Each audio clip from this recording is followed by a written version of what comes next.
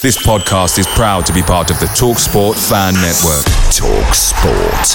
Powered by fans. Many of us have those stubborn pounds that seem impossible to lose, no matter how good we eat or how hard we work out. My solution is PlushCare. PlushCare is a leading telehealth provider with doctors who are there for you day and night to partner with you in your weight loss journey. They can prescribe FDA-approved weight loss medications like Wegovy and Zepbound for those who qualify. Plus, they accept most insurance plans. To get started, visit plushcare.com/weightloss. That's plushcare.com/weightloss. The TalkSport Fan Network is proudly supported by McDelivery, bringing you the food you love. McDelivery brings a top-tier lineup of food right to your door. No matter the result, you'll always be winning with McDelivery. Order now on the McDonald's app and you'll get rewards points delivered too. So that ordering today means some tasty rewards for tomorrow. Only via app at participating restaurants. 18 plus. Rewards registration required. Points only on menu items. Delivery fee and terms apply. See mcdonalds.com. I watched most of my football at Villa Park as a kid. But, you know, we'd go down to... Like an on weekend would be, we'd play football in the morning for the school, probably go to Villa Park in the afternoon, and then we used to go and watch the Speedway, which was just around the corner from Villa Park. We used to go and watch the Brummies Speedway in the evening. So that was a normal Saturday. But those who don't know you at all think of jewellery and champagne and sunshine breaks. But there you go, straight away you're talking about it. Is that an image that you've cultivated, or...? Not really, it's an image you and your people have cultivated, not me. But you've been happy to go along with it? No, never cultivated, never pushed it, never perused it. Just been what I am. But get very annoyed when people like you and people in your industry start bringing that up. It never gets mentioned that every football team I go to seems to do quite well. When I go home late at night, this is a song that I really like to sing right now, so I'll play it for you. It's called My Old Man.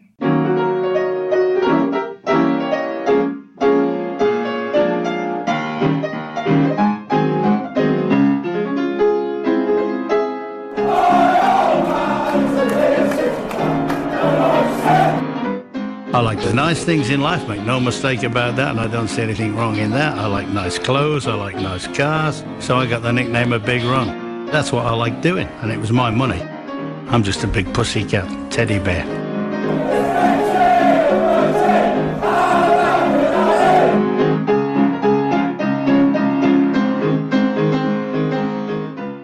Welcome to the My Old Man Said podcast. I'm David Michael, the editor of myoldmansaid.com. And joining me for this remix of an episode, I will explain more later, it's Chris Budd.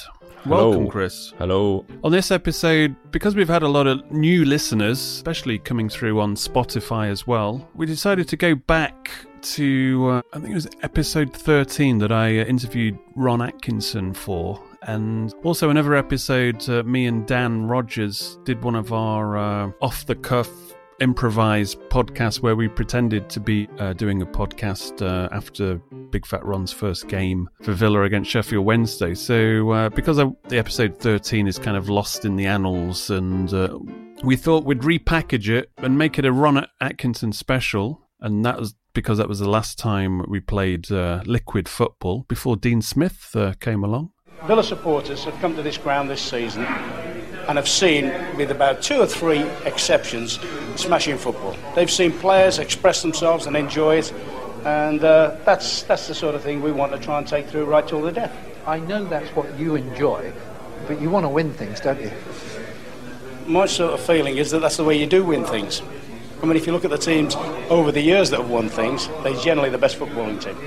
We also have a competition to win a retro shirt from the era of Ron Atkinson, that coming up too. So the show will be, we'll just talk about Big Ron, and then we'll have it. It's about an 8-minute segment from a previous podcast of me and Dan improvising a podcast called Big Fat Ron's Claret and Blue Army, and then it will go into the interview for about 30 minutes. First of all, though, I think for you, Chris, was Ron Atkinson the first Villa manager that you were actually going to see as a kid? That was my starting era, kind of a little bit later on. It was sort of 93, 94, and more into 94, 95 when I started going. So, yeah, he'd have been my first manager. I mean, I was a kid, like young kid, when we had the 80s team, which was obviously winning shit back then. But Ron was like when I was, the Big Ron's first season, especially the season we were chasing for the title. That was like one of my times where I was going, home and away more regular than I, ever had been doing. Obviously, I was getting older. And it was a great time, especially chasing for that title. What were your favourite memories of that Big Ron era? I suppose it would be the 93-94 Cup run, obviously culminating in the win against United, the Inter Milan penalty shootout. I think that would have been one of the first times I ever saw a penalty shootout. That and obviously the infamous Tranmere one. Yeah. A lot of people have fond memories of the Big Ron era, but it was literally only a handful of seasons, wasn't it? Like 3 seasons? 91, 92, 2, 93. Yeah, he was there 4 years, well, sort of 3.5 seasons. Yeah, he kind of went. Yeah. November, was it? November 95, so. And he went from hero to zero in like a shocking amount of time. We'd run the numbers on this, and how many wins was it? It was 4 league wins in his last 23 we worked out. Games? Yeah, it was 4 league wins in 23 matches after beating United in the cup final. So Villa kind of got the job done and then imploded. Yeah, because I remember they stopped bothering in the league in the run up to the final. I mean, I was confident in the final, even though we were on a poor run of form. So, what was the best game you watched under Big Ron? I reckon the Tranmere semi, that second leg was pretty ridiculous to win it, to get to Wembley in that style. And it'd been a really exciting cup run anyway, hadn't it? I think they'd gone to Arsenal and won. They'd gone to Spurs and won. They beat the Blues over 2 legs. With the first time we'd played them for years. Yeah, and then obviously the United final. Yeah, it's just a great cup run in general. I would probably go with the Tranmere Rovers game just because you kind of went to hell and back, and then hell again, and then back again. Yeah, it was even the penalty shootout swung both ways, didn't it? A couple of times. But yeah, I always wanted to see Villa beat United at Wembley, and I saw that. But that Tranmere game just had everything. I mean, another game I always liked was when we were chasing for the league, and we went to Old Trafford, and Staunton hit that fucking Exocet missile went in off the back post. Yeah. The game ended 1-1, and we defended really well. But that was like putting the flag in the ground and saying, "Yeah, we are up for this title fight with Manchester United." And I'll always remember earlier in the year. I say I remember. I kind of don't remember it at the time, but I look back on that the famous 4-2 victory. I think it was 4-2 over Liverpool earlier in the year. When Saunders had just arrived, and the famous Ronnie Rosenthal missed in front of the Holt end. And I think if I remember rightly, that season Villa were.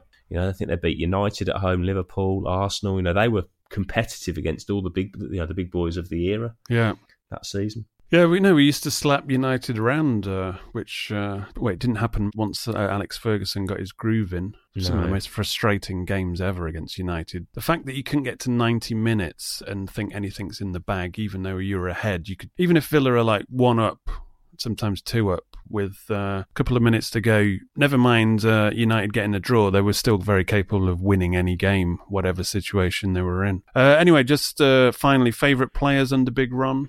Dalian Atkinson was my first favourite player, I would say. He was exciting. When he was fit, he was great. I was going to say, his nickname was Sick Note. He was hardly there. He was one of those guys, wasn't he? I think he was. I could imagine he was enormously frustrating for the guys who watched him every week. But when he was on form, he was devastating. And in that cup run to pre-United, I think he scored in almost every round, if I remember rightly, and scored the decisive goal against Tranmere, got the first one in the final. And he had a bit of character as well, which so many other players lacked. I mean, obviously, there's Paul McGrath, but he was pivotal in that title race. In particular, I always Mark Bosnich as well was always a big one. But for me, I think. To me, that symbolised actually Villa were going to do something under Big Ron. It's very rare that if you're asked, what one player would you like to sign for Villa? At that time, if anybody asked me, it would have been Dean Saunders, who, having watched him you see highlights of Dean Saunders when he played for Derby, getting the ball at the halfway line and just running all the way and finishing with a plum. And I just thought he would sort out, our striking issues straight away. 93. His team talk. He's every week, Ron. Every week, everybody was over average. Every player was average, and they were all right. Every team was all right. And he's got the team talk, Man United, and he goes through their team. It was hilarious. He's gone, Dennis Irwin, always in the right place at the right time. He's all right, average. Pallister and Bruce. Dean, if you can't run these two today, they're slower than me. They're slower than me, the pair of them. Right back, Parker gives the ball away. In the midfield, he's gone Ince and Keane. Thinking, what's he going to say here? They're all right. They're not bad. They can do a bit of everything, but they're all right. So we're all listening. He's going up the page, and he's got the clipboard, the white clipboard, and he goes, on the wide areas, Giggs and Kanchelskis. Giggs, he's not bad. He's quick. He can get him onside on his right foot. Kanchelskis can't kick it with his left foot. Get him inside. Get him into traffic. And he's got up front, we're all waiting, Cantona and Hughes. He's looked at it and he's gone, hey, we can beat these, can't we? They're all right. And we did. And you did. We beat them 3-1. Yeah. Genius. I mean, they were a really good partnership, weren't they? In those sort of the middle 2 years of Atkinson's sort of tenure, the 92, 93, and 93, 94. Those two together were, the sort of the tall and quick, because they were both quick. They were both good finishers. They just complemented each other so well. Yeah, and they weren't like typical strikers. They had like extra dimension. They could kind of do it all. I mean, if Daly and Atkinson played a few more games, we'd have probably won that title, because that cost us big time, especially in the run-in. Yeah. Where would you say it went wrong for Ron, as it were? Obviously they won the cup in March '94, and then they started the next season just so poorly, didn't they? They never really got going, other than in the sort of the very short European run, really. Yeah, I remember interviewing Sean Teal, and we were talking about when they failed to win the league, and it was considered a bottle job. And, he said that Big Ron he wasn't a manager for the long haul, but, he had enough tricks up his sleeve that he could win you the cup final, and he was good in the cups, as his record proved. But I don't know, we went from having a dynamic attack with Saunders and Atkinson, and then suddenly he was buying John Fashanu.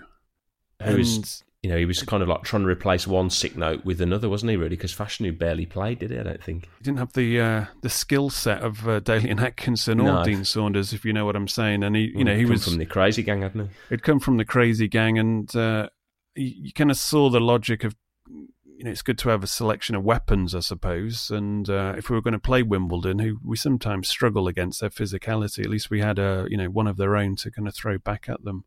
But it was strange. It was like somebody just losing their powers. I think his relationship with Ellis had sort of started to deteriorate quite slowly over the time he'd been at the club. I mean, I remember in an interview not that long ago, he was sort of talking about towards the end of that, the 94-95 season, and where Ellis had very publicly backed him just before he sacked him the week before, and they'd had the conversation about strengthening the team, and he felt that it was going a bit stale. And Atkinson, I think, just went back to Doug Ellis and went, listen, the amount of money you're actually willing to spend, you're not going to get anything better than what you've got. Save your money, and we'll go and buy Les Ferdinand in the summer. Yeah. Which, of course, Ferdinand, he left. The move never happened. Ferdinand went to Newcastle and was a success, and in the end, it won. Dwight York came to the fore.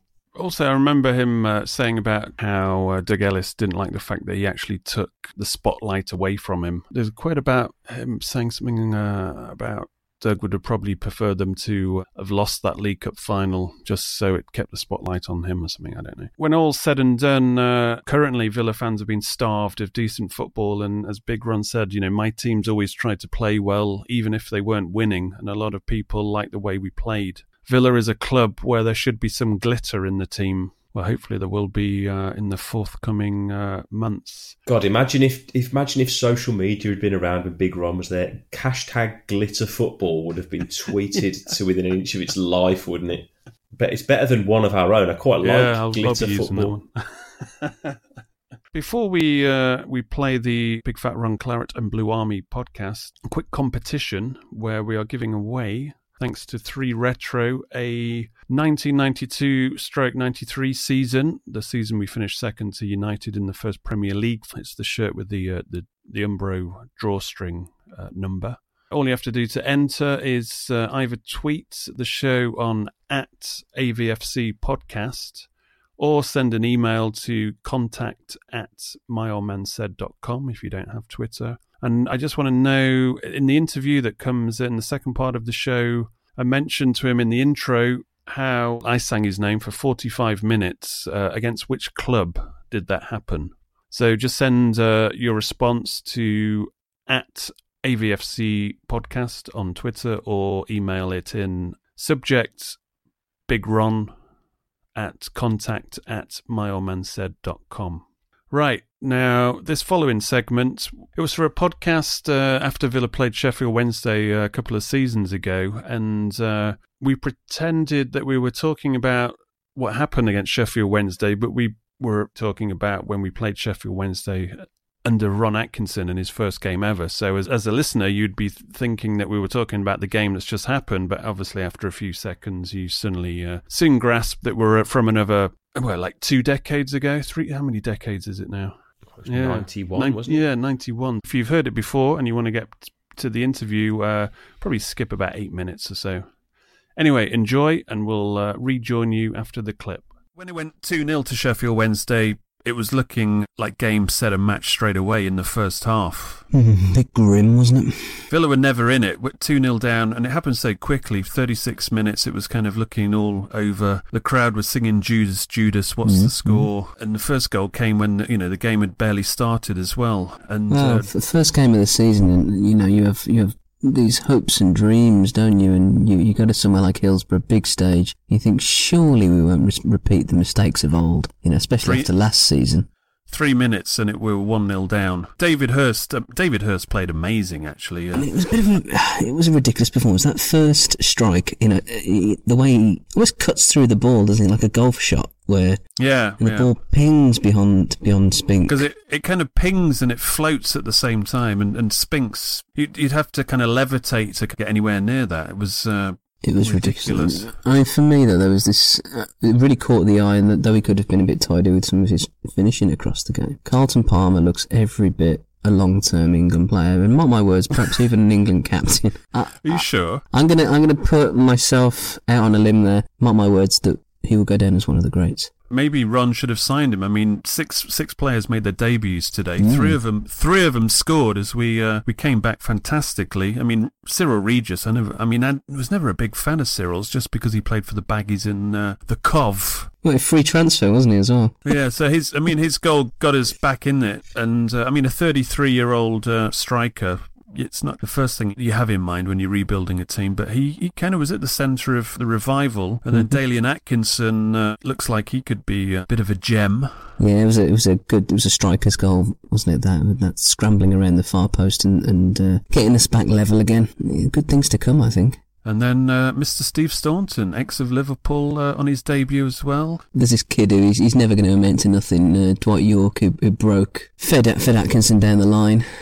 I've got to admit, I think Ron Atkinson was. He's just kind of giving him a bit of charity because he's a young guy. I think he's going to sell him on. Yeah, I don't see a future for him. I mean, Graham Taylor, 17-year-olds from Trinidad and Tobago is not really the direction we need to be going. No, we need to be getting in like... We need more Cyril Regises. Exactly. When it went 2-2, I was confident Villa were going to snatch it because, Wednesday brought on Trevor Francis and that, you might as well wave the white flag. How old is he, like 45 or something like that? He brought himself on. I'm always a bit dubious of managers that bring themselves on. That's not one to really endear you to the rest of the squad, is it? Well, I'm surprised Ron Atkinson didn't come on with like 1 minute to go just to soak in the applause. A cigar in one hand. I've got it, boys. fuck this Trevor Francis guy. So, what do you think? Overall, just to quickly recap, Big Ron basically came out in the press in pre-season when he was Sheffield Wednesday's manager and said, I'm not going anywhere, folks. Obviously, they've been a successful team, especially winning the Rumbelows Cup. And the next day, he signs for Villa.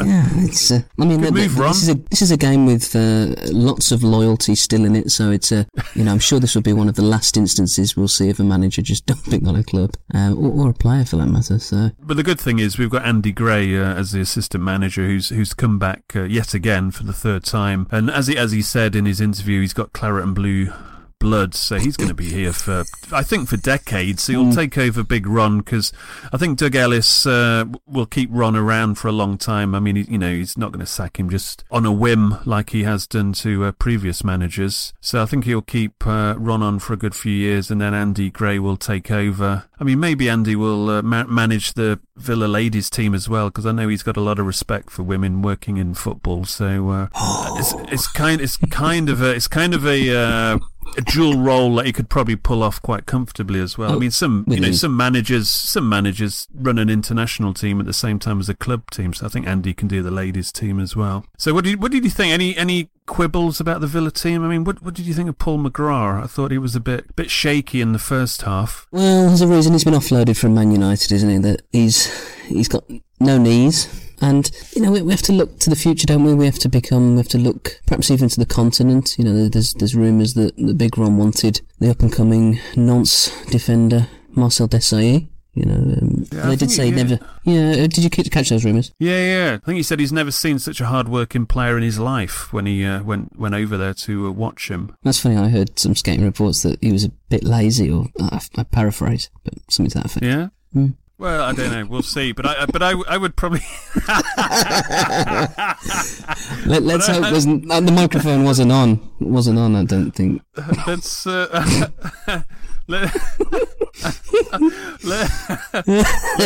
shit! I've lost my train of thought. We've got to look to the future. I can't see us challenging for the title next season with McGrath in the team, so I'd probably go for Desailly, because if Ron says he's a hard-working player, then I'd probably ignore the scouts that say he's lazy. But, Desailly, I'm sure he's got the potential, I think, to go on and win World Cups with France. I think he's that good. Do you think France will ever win a World Cup? Don't be silly. I can't. I mean, we'll win a World Cup before then. As I've just said, that with even Desailly, he's an up-and-comer, but faced with Carlton Palmer, I mean, based on what we've just seen. So you think England will win a World Cup before France does? Oh, for sure. I mean, let's think about it. You've even got around the periphery. Look how Regis has started the season. He's got to be banging at the door. Do you think? Well, maybe if England brought back Trevor Francis and Regis, 94, it's in America, isn't it? Yeah, exactly. I mean, what? I think we can qualify for the World Cup in 1994 and really run rings around teams. I mean, I think Regis is going to be 36 and Francis will be about 52. Deceased. You'll still make the bench.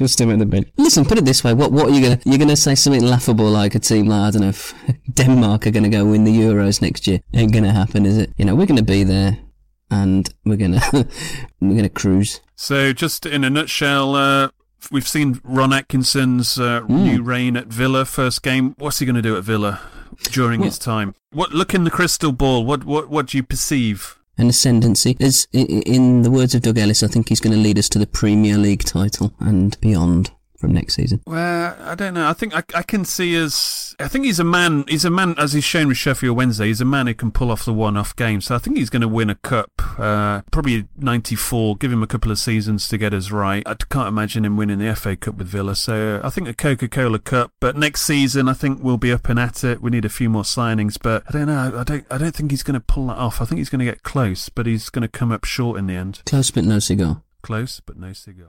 The Big Fat Ron's Clarence and Blue Army podcast is brought to you by...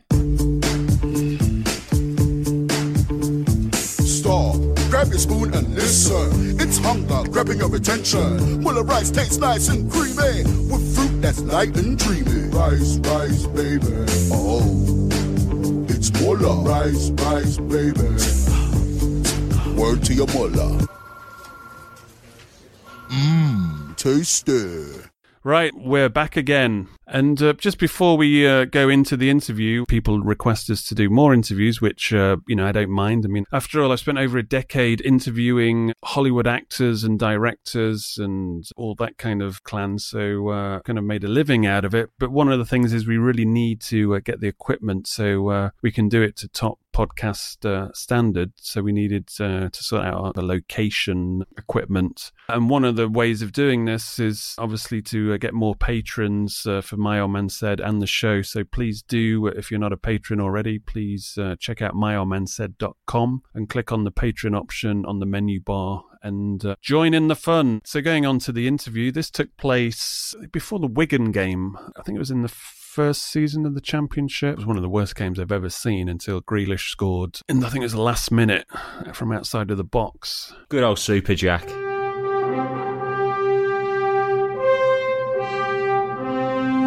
Yeah, Super Jack came in and rescued that day because I was losing the will to live there. I'm sure Big Ron wouldn't have been impressed considering his glitter football. But anyway, we met in the back of the club shop or the Villa store. Ron had just released a book called The Manager, and Big Ron was multitasking. He was signing hardback books as we went along, so you may hear some banging going on, and also there's a bit of a hum of the air conditioning. When you're multitasking, you need to be kept cool. Before we press record, we were talking about Steve Froggatt, who also came from Lincoln like myself, and we used to play against each other back in the day. And then went on to talk about, obviously, Aston Villa. Actually, Aston Villa getting out of the Championship, which is still relevant because we still seem to be in it somehow. And then the interview goes on to discuss classic anecdotes about Doug Ellis, Brian Clough, drinking culture at Manchester United, Sheffield Wednesday, and then obviously icons of Villa's past, you know, whether it be Andy Gray to Paul McGrath.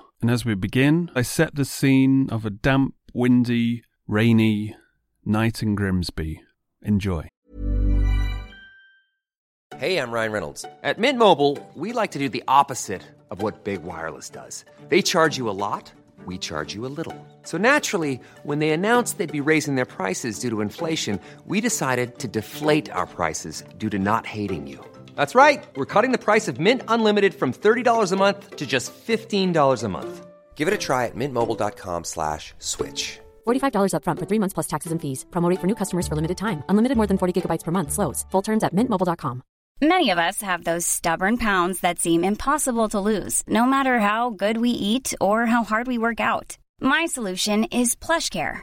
PlushCare is a leading telehealth provider with doctors who are there for you day and night to partner with you in your weight loss journey. They can prescribe FDA-approved weight loss medications like Wegovy and Zepbound for those who qualify. Plus, they accept most insurance plans. To get started, visit plushcare.com/weightloss. That's plushcare.com/weightloss.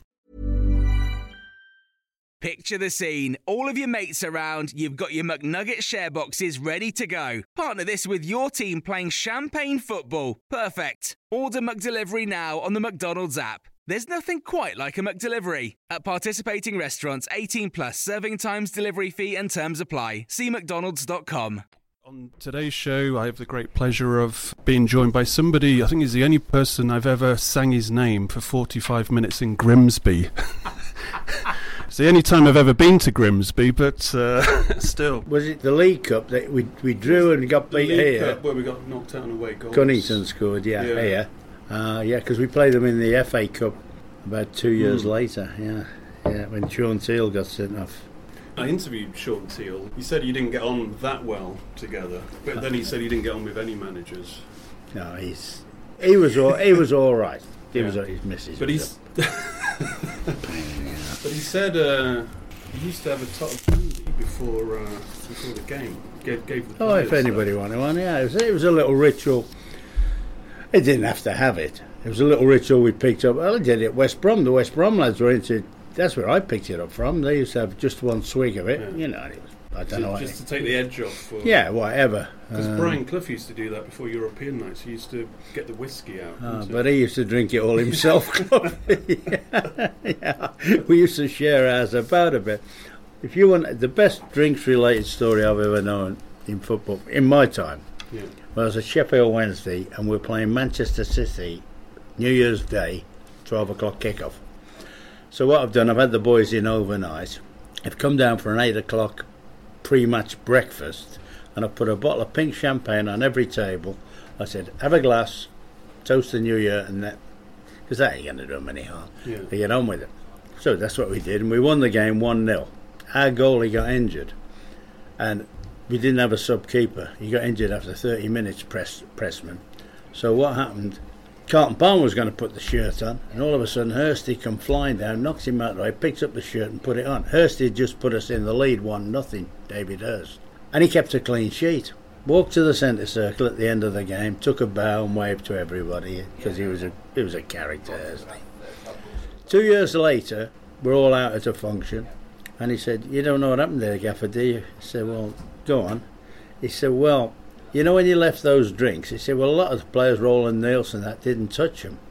So he said, "I went round minesweeping." He said, and after half an hour, he said, "I was absolutely shattered." So when the chance came to go in goal, I thought, that'll do for me. Wake you up. And so he's got the honour of keeping a clean sheet and getting the winning goal as well. Yeah. Because Sean Teal said he used to pass this to Paul McGrath because Paul McGrath wasn't allowed one. No, for obvious maybe, reasons. Maybe, yeah. Just before we kind of go on, what do you think of Aston Villa and what's happened under Lerner in the last 5 years? Well, did you see that coming? I didn't quite see the demise that happened, but if you said to me, I think what he did, I've never met Lerner, who actually, when he first came, was everybody's quite favourable with him. I think he had a few domestic problems himself. We understand where he maybe had to pull the plug a little bit financially. Yeah. But I also think what also happened, I think there was a lot of, for 2 years, the recruitment was bad. Because the recruitment, from what we understand, was being done by people who weren't actually in the recruitment game. I've met a few of the, let's say, the CEOs of the time, and when you realise that it's just down to them and they haven't got an infrastructure of football people around them, it was amazing. Well, that to me always stood out as being a major problem. Now, I mean, Steve Bruce is here. There's cause for optimism because Bruce is a proper football man, and there will be more what I call football-orientated people around him. Well, Steve Brown, for example. Yeah, well, that's, I would assume, is going to improve things. I mean, this year, it may be a bit much to expect them to go up this year. I know he'll aim for particularly the playoff spots, and you might as well aim for it because in the past there are teams that have come from. I can remember Ipswich doing it a year or two back. I can remember Crystal Palace. Sunderland certainly did it. Zoomed out and from a sort of bottom 3 or 4 position, and I think Sunderland might even have won the league that year. But it's going to be very difficult because you look at the league now, the Championship. The number of big clubs in there is unbelievable. Do you think the quality's not that great? I think it's more if you get your act together as a team, you can, because everybody's beating each other apart from the team to get their act together. I tell you what, I think's always been important. I think if you got goal scorers, I've always said this is a division that if you've got goal scorers, they'll get you out of it. Well, that was Villa's ethos in the transfer market. They bought all the best 20 goal seasons, and it's not really kind of panned out for them. No, can't think of the lad's name. Not the one from Bristol, the other one. McCormack. He had goals by the bucketful at Leeds, but whether it's the right pattern, the right blend, the right playing him in the right position, even. Sometimes he played a bit wide in one or two of the games, hasn't he? His Codger reminds me a little bit of Dalian Atkinson in the fact that, like in the cup final against United, you played him out wide. Where Codger's being played out, but he really should be probably down the middle and just be known as the main man. Yeah. Well, I know people in Bristol that were very impressed with him. And he looks. He started picking up goals now, hasn't he? I saw him get one on telly the other night when they talk about pushing a defender with the head. He pushed him, he mugged him, but he needs some of that. Yeah. You could have been the Villa manager several times. I mean, as you say in your book, did any of those times before you got the job, were there any time that you got close? Because one of the big problems for Villa fans was when we had a good team under Graham Taylor, and he obviously went off to the England job, and he actually contacted you. Graham came to see me. He said, he wanted me to carry on, whatever, and we just got relegated. It went down 43 points we had, got relegated. I mean, You get in Europe with that now. And I said, I can't. I can't do that. I've said to all the players, I don't want anybody leaving, so there's no way I can leave now. Did you sleep on it, or did you just give it? No, I said to straight away. I said, I couldn't do that, because I'd call as soon as we got relegated at Sheffield, because I knew we had a good team. I still believe that's the best team ever to get relegated. Yeah. So within an hour of having to going down, and we didn't know we were down, went down by 1 goal or something, we had to go to a supporters club dinner. And we walked in, they give us a standing ovation. And I'm looking around thinking, what is this all about? And I called all the lads together. I said, look, we owe this lot big time. Yeah. So we stick together. And that's what we did. All right, Dalian left, but with Dalian going to Sociedad, I was able to buy, I think, 3 or 4 players, certainly 3 players, with that money. Yeah. So I couldn't leave them. But the following year, promoted back up, we've won the cup. The side was in good hands. We had some good players, good team. Then I thought, right, the club's right now. Now I can, I can. The first time probably made it easier. The second time. I mean, you had a hell of a job. I mean, you almost flipped the atmosphere of Villa Park in terms of rebuilding it. I mean, did you have 8 players in for the first game against Sheffield Wednesday? After 10 minutes, I thought I'd found 5 of them on the motorway. Oh, yeah. But that worked for us. All of a sudden, it took the fans' focus, which wasn't bad, actually. You'd heard all the stories I was going to get almighty. And I still believe that was a contrived fixture. Yeah. I don't believe that came out of the hats. I think that was... I think they were the 2 last balls left in the pot, and we'll keep them in there. Yeah. And it wasn't that bad. The so-called hostile reception, and particularly when they scored 2 after 10 minutes, I think everybody's gone, well, good job he's gone. I mean, you talk in the book of, I don't know if it's through an interview or through the book, where you talk about 2 of your favourite Villa games, obviously the semi-final against Tranmere and the final itself. But one game that always stuck out in my mind when you were the Villa boss was when we were going for the league and we went to Old Trafford. Yeah. Because that team, that was like the litmus test to see if Villa were the real deal. And people talk about defending in 2 banks of 4 now. United used to attack with 2 banks of 4 pretty much. It was like the Alamo in that game. Do you see that as a distinctive game, as going to Old Trafford and doing what you did in terms of setting up and believing in yourself that you could win the title that year? Well, we always, whenever we played, it was quite funny, whenever we played at United, when Kanchelskis was there, I used to bring Brian Smalling. In fact, Stan Thornton used to come in and say, I'm in midfield on Saturday, Gaffer, and I because Smalley could run, and he could stay with him. I mean, he scored a wonder goal that day, didn't he? But Stan was a decent player on the left hand going forward as well. He could make things happen. And that year, we beat them twice as well. We beat them in the League Cup, I think, and we beat them in the league here. Went to Old Trafford and got a point.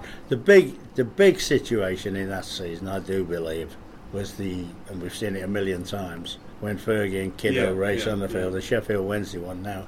Carlton Palmer played in that game. And that was the first time I thought, their name might be on it. Because we'd played Coventry here. We knew, We'd played Coventry in a horrible no-score match. As I'm coming off the pitch, somebody shouted, they're getting beat 1-0, Ron. Walk up when it used to be the big stairs back to the dressing room. I walk up there, and by the time we get to the top, somebody said, oh, they've equalised. And I actually said, they'll play till they win now. Now, Carlton Palmer played in the game. Carlton said he went. There was the referee got injured or something, and they had to make changes. The linesman came and refed and whatever. He said he went to the linesman and said, "How long left?" And he said the linesman said 2 minutes of added time. He said 6 minutes later we're still winning. Yeah. And I think Trevor Francis came out with a great quote. It's probably his best ever quote when he said they beat us in the second leg. Yeah. But I mean, do you have any regrets about, because you had a season with West Brom where you started really well in the league, United as well, and obviously with Villa this season, about not winning the league? No regrets, I mean. Because you were kind of known as the man for the one-off big occasion. Yeah. But there was always people. Yeah, saying, but you see, people. It's quite funny this. People get lauded now for finishing in the top 4. Yeah. I finished in the top 4 8 times. Yeah. I said to Harry Redknapp when Harry he'd just finished 4th with Tottenham, and everybody slapped. Well done, Harry, and this. I said, I've been sacked twice, Harry, for dropping down to 4th. I've noticed, like when the England job came up recently, and the Aston Villa job has come up so many times in the last couple of years, there seems to be a lack of talent pool in terms of English managers. I mean, definitely. You've noticed that, and can you put your finger on it? Because the fact that you or Brian Clough didn't get the England job tells you the difference is, huge. Well, I think Cloughy should have had it in '82, but he should only have had it for the World Cup. Right. He shouldn't have had it because it'd have caused mayhem if he'd have been given it. Because it was chalk and cheese with the FA. Yeah. And it would have been terribly unfair on Ron Greenwood, who got them there. Yeah. But we went there and didn't lose a game in '82. But I think Cloughy would have, at the time, that's when he was in his peak. I think he'd have done enough to have got England very, very close to winning it, because we had a good team then. And I think Cloughy, he'd just won 2 European Cups and whatever, and he was bang on his game. And I think for a 3-week spell where he was working as a club manager almost, I think he'd have got us very, very close to winning it that year. But I don't think he could have had it with nothing to do. I think it'd have caused some mayhem, Was that? Do you think that was the same reaction from the English FA? Which, I mean, let's face it, they're pretty sturgid. Would that be the reason why they didn't get you in the frame, or did you never? Oh no! I'll tell you what. I think when Graham finished, I was approached by. They put Jimmy Armfield in charge of sounding out managers. I was at the Villa. I would sooner have been manager at the Villa than England manager. Yeah. And I think there was a lot felt like that. We loved managing football, managing clubs. The day to day, the excitement of all that, and to be fair, when Jimmy Armfield spoke to me, and he spoke to about 3 or 4 others, I understand, but he certainly spoke to me about it, and I said, and my wife laughed at it, she went, "You cheeky." I said, "I'd do it part-time." I think they had 2 games to go or something, and I said, "I'll do it part-time, if you want, but I'm not going to go into, I wouldn't give up club management to a big club, what I call big club management, to do the England job." Now, and then it was nothing near the job it became in terms of remuneration. Yeah. And Terry had the problems at Tottenham, and he was out on a limb a little bit when he came, so it made good sense for him to take it. So why do you think the talent pool of managers is kind of evaporated? Well, what's happening now? As soon as somebody, you look at, say, the top clubs now. You look at Liverpool, Man U, Man City. I don't count Arsenal, because Wenger to me now is a scouser. Cockney. Chelsea. I think it maybe has a lot to do, possibly with foreign owners. Yeah. That they see somebody highly publicised abroad, and they, it's to use the the coaching phrase. badges and all that kind of malarkey is pretty expensive to do in this country compared to like Spain, Germany, France. Yeah, so, but I don't even think it's that. I still think better than coaching badges. I mean, I got my coaching badge when I was about 22, I think, but I only got it because I used to go for a laugh. I said, with all the lads, we've got a lily show for a laugh, and it was full badge, I think, by the time I was about 22. But you learn more, I'm not sure manager or people will do this now. You learnt more when you went and worked. I learnt more working at Kettering and Cambridge than I learnt in the whole of my playing and coaching career up until then.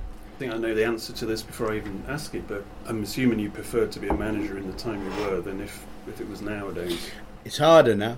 Yeah. Definitely, it's obviously more lucrative, and they get well rewarded. But if you're talking about job satisfaction now, I mean, the manager now is, in most cases, he's the first team coach. He's a selector and whatever. A lot of things are taken out of his hands. I mean, like the people, like in my time, what we did, we basically were overall in charge of the whole club. You know, not the finances. You couldn't go spending willy nilly. You had to run everything past your board of directors in that respect. But in terms of, you knew all the academy or apprentices as they were at the time. You know, and you took an interest in all those, because in a reasonable run, you would see the benefit of that. Nowadays, somebody comes in like, say, Pellegrini at Man City, he knows they might have some of the most talented youngsters, but unless he's got one there ready to come into his first team, when people say, 3 or 4 years' time you're not going to be a player, well, you look around and say, well, that's no good to me, because I'm not likely to be here in that time. That's where it's harder. But it also, I mean, back in the day you were a lot closer to the players than I think managers are now. I mean, I remember Steve Froggatt telling me that you popped down to his birthday party bash in Lincoln once. Well, you do that. You do, yeah. You would. I mean, which I don't think would happen in a lot of cases nowadays. Maybe not. I think you could do, because people say to me, and I still believe, people say, "What is management?" I say, "Well, there's a clue in the name, managing people." And whichever way you want to go about it. I mean, I could never have managed people the way Cloughie did. And I think one or two of his ex-players have made a mistake trying that. Yeah. Because Cloughie was a definite one-off. I mean, sometimes when I hear some of the things he did, I thought, well, how does that relate to football? But the way he did it. Do you have a favourite Cloughie story from your own interactions with him? Well, my favourite, there's two actually. The one, I'll tell you one. I don't know if it might be a bit long-winded, but remember when I went to Forest and they shot on Sky, my first game back, and I got in the wrong dugout. Yeah.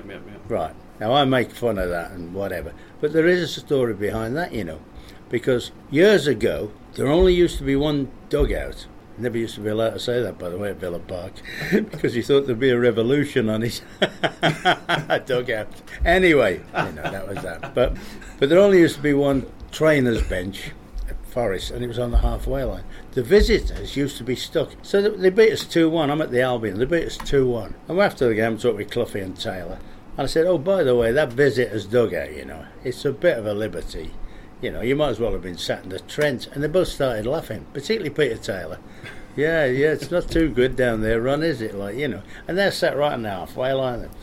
You're over there, So they come back. They're going to play us Christmas time at the Hawthorns. And it was when the stand, which is the dressing room side, had been knocked down, and they'd only rebuilt half of it, which got to the halfway line. My dugout was okay, they'd done it there, and all that side was, the left-hand side was nothing but JCBs, tractors and all sorts, because they hadn't finished. But they bought a temporary dugout and put it right by the tunnel where they come out, about 5 yards from where I am. And it's bucketing down with rain. Morning of the match, I go into the ground, I get hold of the ground, so I said, see that? Pick that up, it's a temporary one, and put it right in that corner flag there and nail it to the floor so they can't move it. Well, we beat them 2-1, and I'm booted and suited, and I'm waiting in the dry, and they come trudging up through big thick car tracks and all that, covered in mud and whatever, soaked. With his green... Yeah, and I've gone, all right, lads, good down there, isn't it? And they went, well, what they said was on principle. but that was why. So when I go back, don't forget I've flown home from Barbados overnight. So when I sort of go there, I'm walking up there going, yeah, and because I knew that there only ever used to be one dugout there.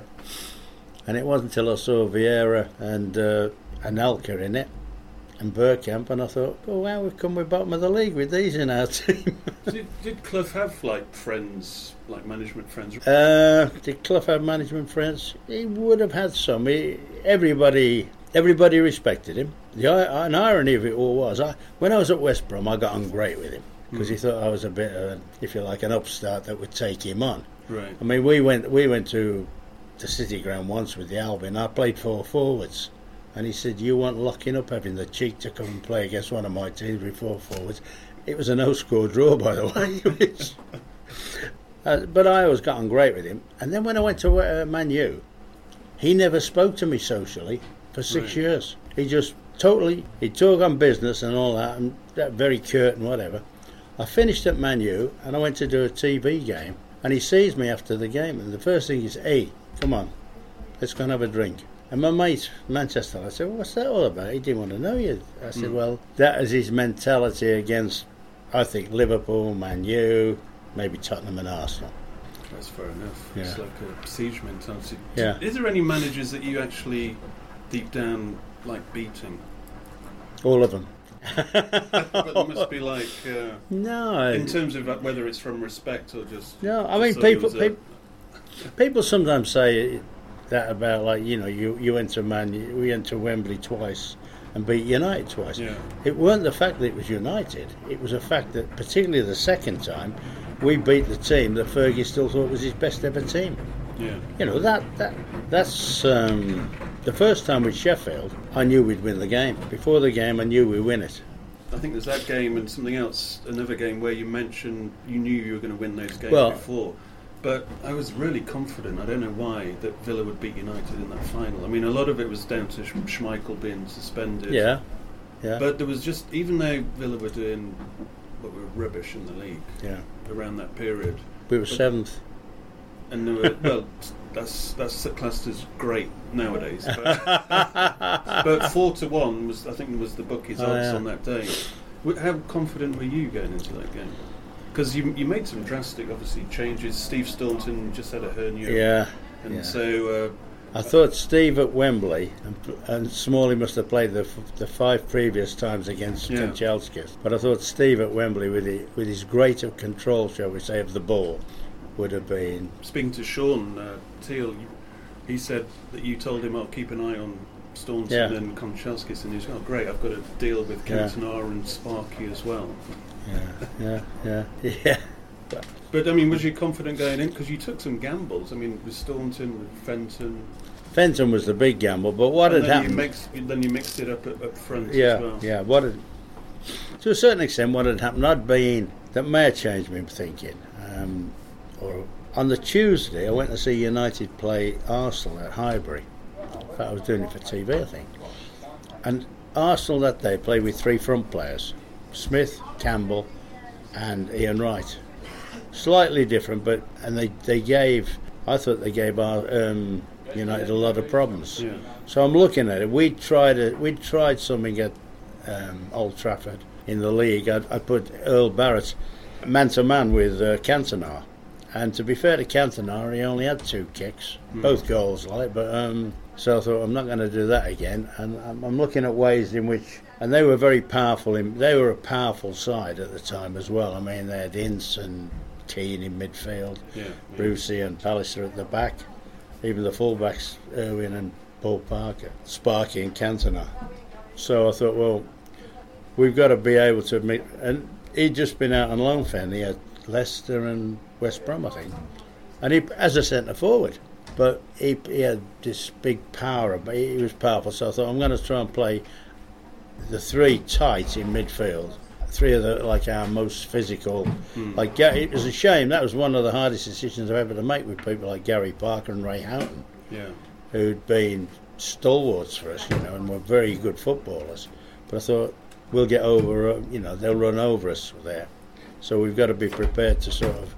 So that's why we had Fenton, Richardson, and Andy Townsend, who could match them for power. I wouldn't be fazed by their power.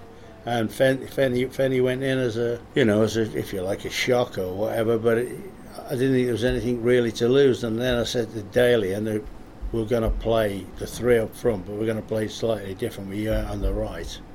I said, if you and Tony don't want to run back all the while, just make sure their fullbacks run back.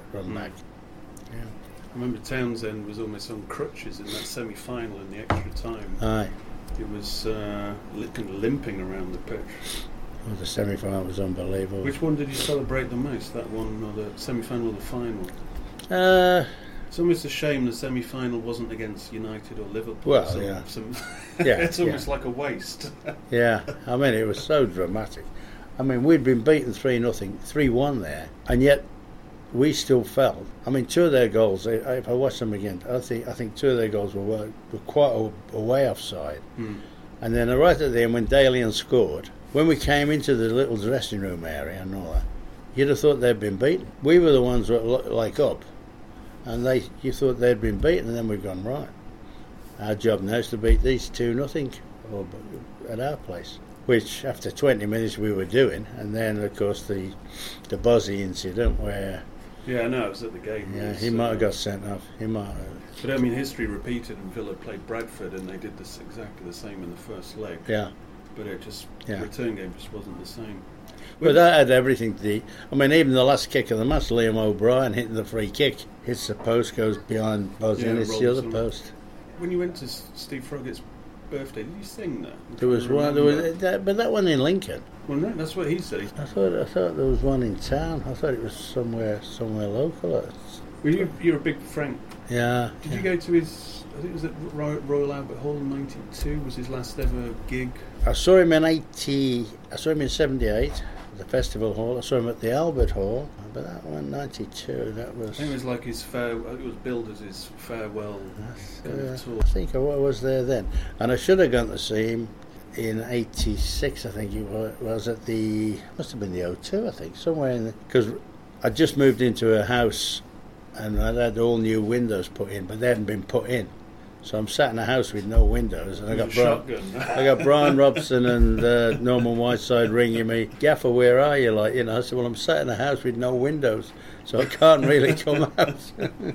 Yeah. I mean, speaking of those guys, I mean, that United team, there was my dad's a United fan, so he regales the stories, but there was a real drinking culture there. Yeah.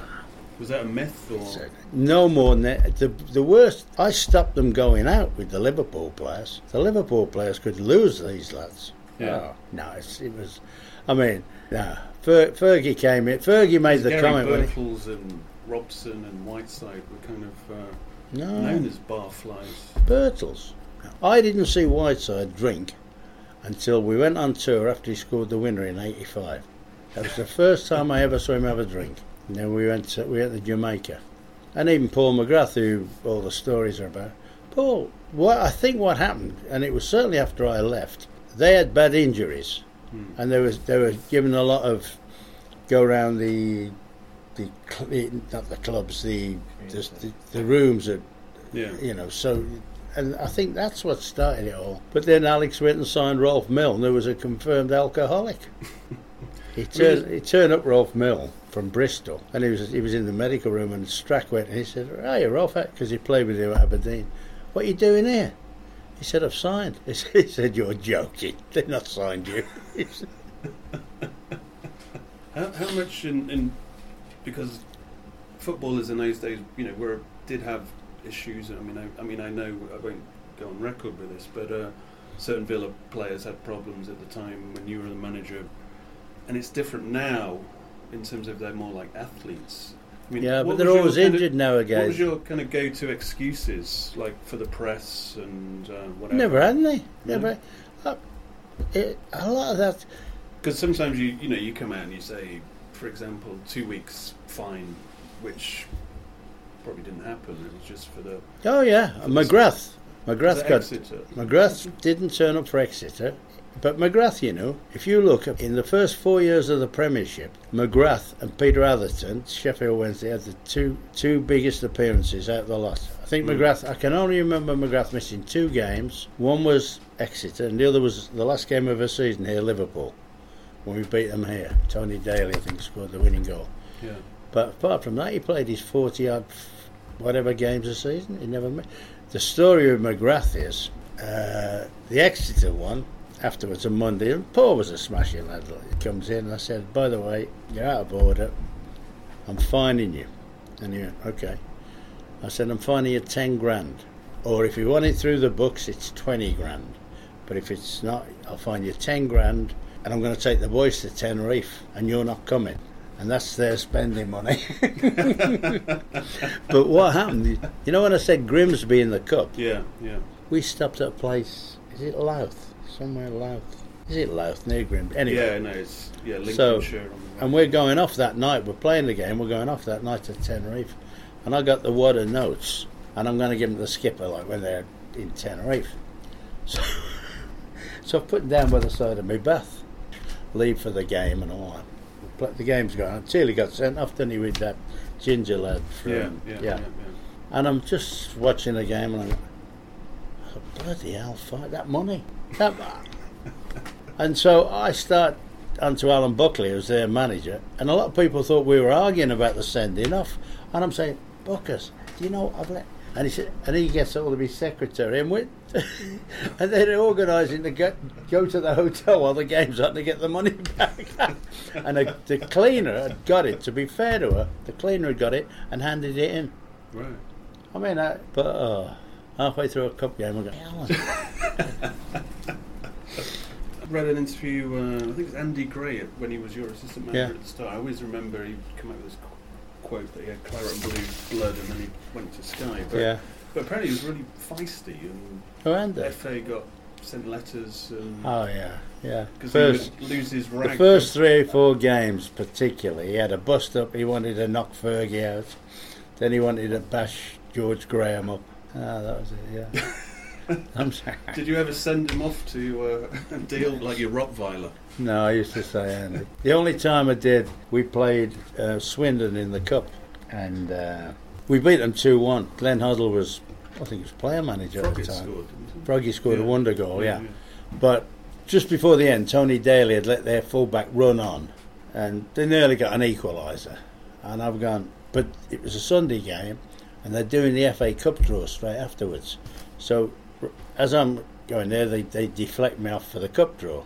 So I said to Andy, by the way, don't let him off the hook about that. Just now we've won, you can remind him that he could have cost us. So I've gone in there, come in, and I'm looking at, when I go back in the dressing room, I've got to be honest, TD's nearly crying. In fact, I think he is crying. Or he's just about to, because Andy's into his ribs. And I went, hang on a bit, Andy, we've just won the game, you know. And he didn't do bad, all right. That's not his job to be all the while to be doing that. His job's to attack their defender. And Andy's turn, he said, you told me to do that.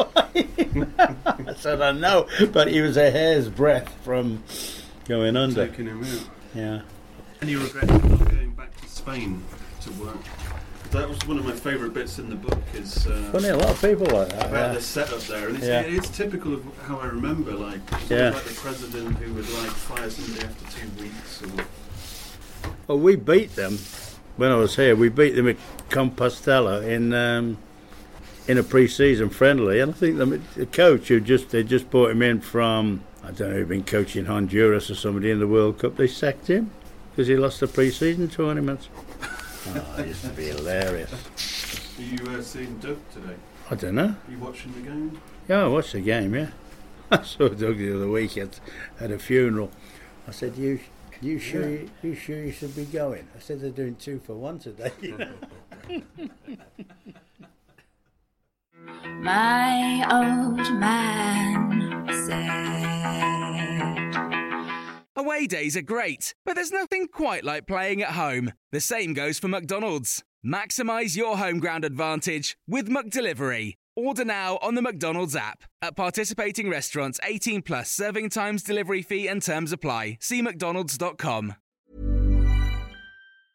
Hey, it's Danny Pellegrino from Everything Iconic. Ready to upgrade your style game without blowing your budget? Check out Quince. They've got all the good stuff, shirts and polos, activewear, and fine leather goods, all at 50 to 80% less than other high-end brands. And the best part? They're all about safe, ethical, and responsible manufacturing. Get that luxury vibe without the luxury price tag. Hit up quince.com/upgrade for free shipping and 365-day returns on your next order. That's quince.com/upgrade. This podcast is proud to be part of the TalkSport Fan Network. TalkSport. Powered by fans.